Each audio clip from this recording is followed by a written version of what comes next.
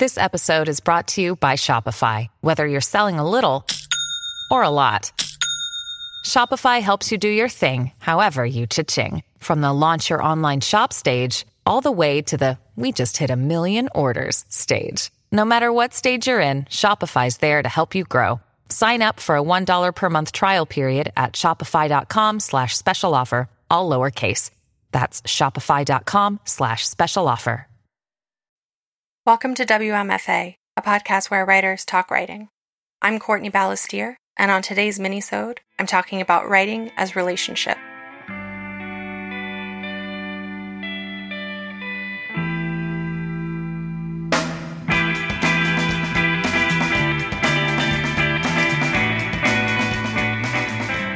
I've been thinking a lot about relationships lately.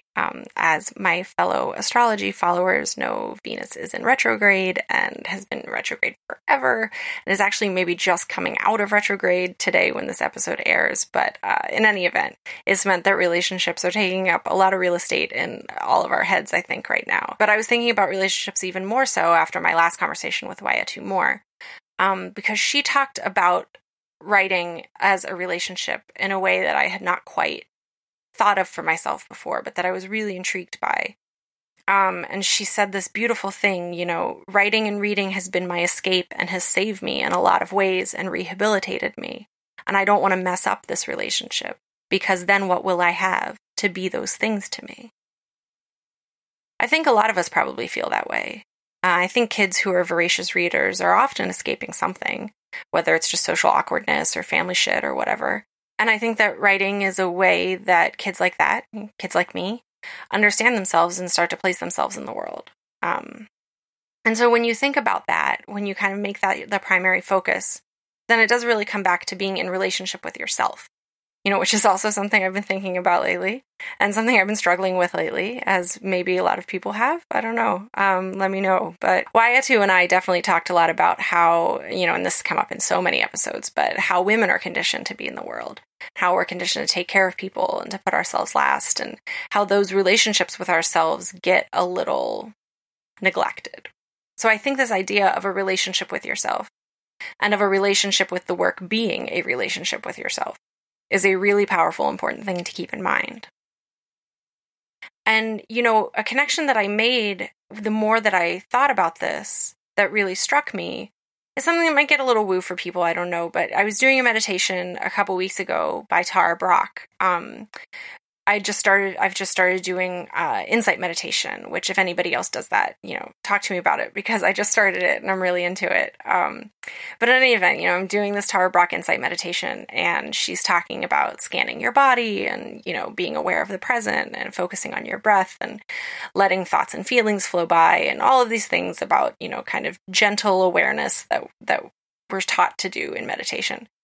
And at one point she said, if you find yourself lost in the trance of thinking, which is a phrase that I love, if you're lost in the trance of thinking, then you can come back to the breath and to the present moment without beating yourself up about it, because you're just strengthening the pathways for returning home. That was really powerful for me to hear, this idea that I was home. And immediately I went to writing, because immediately my mind thought, well, then this work that I'm afraid of is coming out of me, so it's just me. That's okay. I don't need to be afraid of me, or I don't need to be judgmental of me. And, obviously, as these things go, that was this beautiful, clear moment. And, now it's sometimes a little cloudier when I revisit it, but still, it's this idea that the writing is a relationship with ourselves, that this is a manifestation of your relationship with yourself. And of taking seriously that you don't want to mess that relationship up. And when you think about it like a relationship, it starts to get really interesting, because you're talking about give and take and compromise and commitment and a daily redoubling on that commitment. You have to give a lot. But like Waiatu said, you give a lot in that way that you do when you love somebody so much that you want to do right by them. So then it's like, okay, how do I show up here and give you what you deserve? Even when I don't feel like it, or I'm sick, or I don't like this scene I'm in, I feel stuck in it, my character's stressing me out, whatever it is. How do I show up here for myself and for you that is a part of me? And I think there are a couple relationships also that we're talking about here, because there's the relationship with the practice, with writing in general as a touchstone of your life. And then there's the relationship with the specific project. Maybe that's where the daily commitment shows up. The willingness to wrestle with the smaller pieces that can be frustrating because of your feelings for the larger piece, the larger structure. Okay, like I'm still committed to this practice. This scene is driving me nuts, but I'm committed to this practice. And maybe too, it's about giving yourself the opportunity to get excited about it again, to fall in love with writing again, which makes it sound like I'm talking about dating your writing. And I might be, honestly, I don't know what that looks like, but it kind of tracks, just keeping the spark alive, as it were. I don't know. But again, as in a relationship, you only get what you put in. And that means the quality of your time with the work, not the quality of what you produce, but the quality of your intention and of the time spent and the input you give it, the way you feed it, which is, of course, reading, input, output. As I mentioned in that conversation with Waya too, I had just watched this documentary on Louise Bourgeois, and I want to read you a couple things she said that I wrote down that I think are important to this idea of relationship. The first is this. The artist has the privilege of being in touch with her unconscious, and this is really a gift. It is the definition of sanity. It is the definition of self-realization. That, to me, is another way of saying the artist has the privilege of being in deep relationship with herself. That the work begets this stronger understanding of what it is to be alive, and then what it is to be alive as you in this world right now. The second quote is this. The work is for pleasure. I feel better when I have completed a piece. I feel stronger. That one caught me for a couple reasons. One is that I often feel very judgmental of my work, which keeps any idea of pleasure at arm's length. Even though that feeling of satisfaction upon completion and the idea of feeling stronger are both there for me, which is good. But the pleasure principle isn't. And so it suggests to me that as we do in relationships, I have some kind of block, some kind of wall I'm putting up, that I don't want this person to see me, which is kind of dark when I think really that says that I don't want to see myself. But here we are. And I'm sure a lot of really good art has been made for similar reasons. The pleasure idea, too, makes me think of the evolution of my relationship with writing. How I define that relationship now versus 10 years ago versus when I was a kid. And when I was a kid, it was pleasure, right? It was so much fun.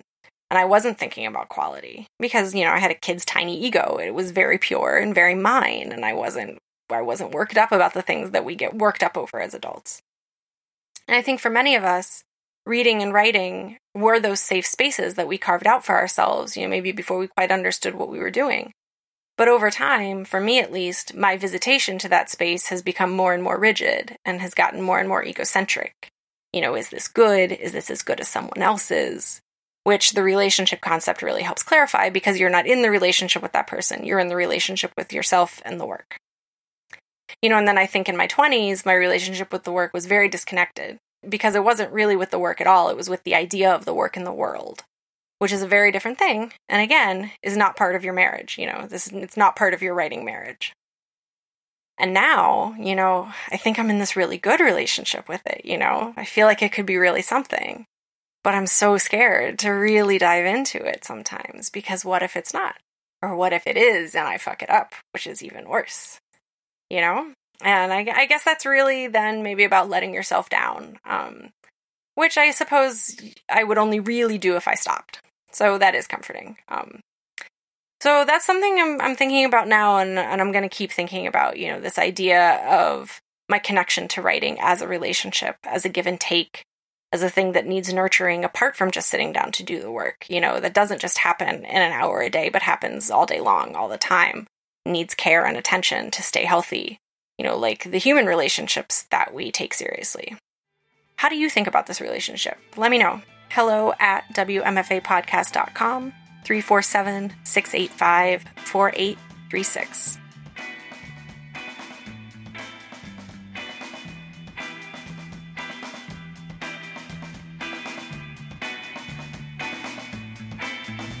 The WMFA logo was created by Unsold Studio, and the theme music is Jazz Dancer by Double Winter.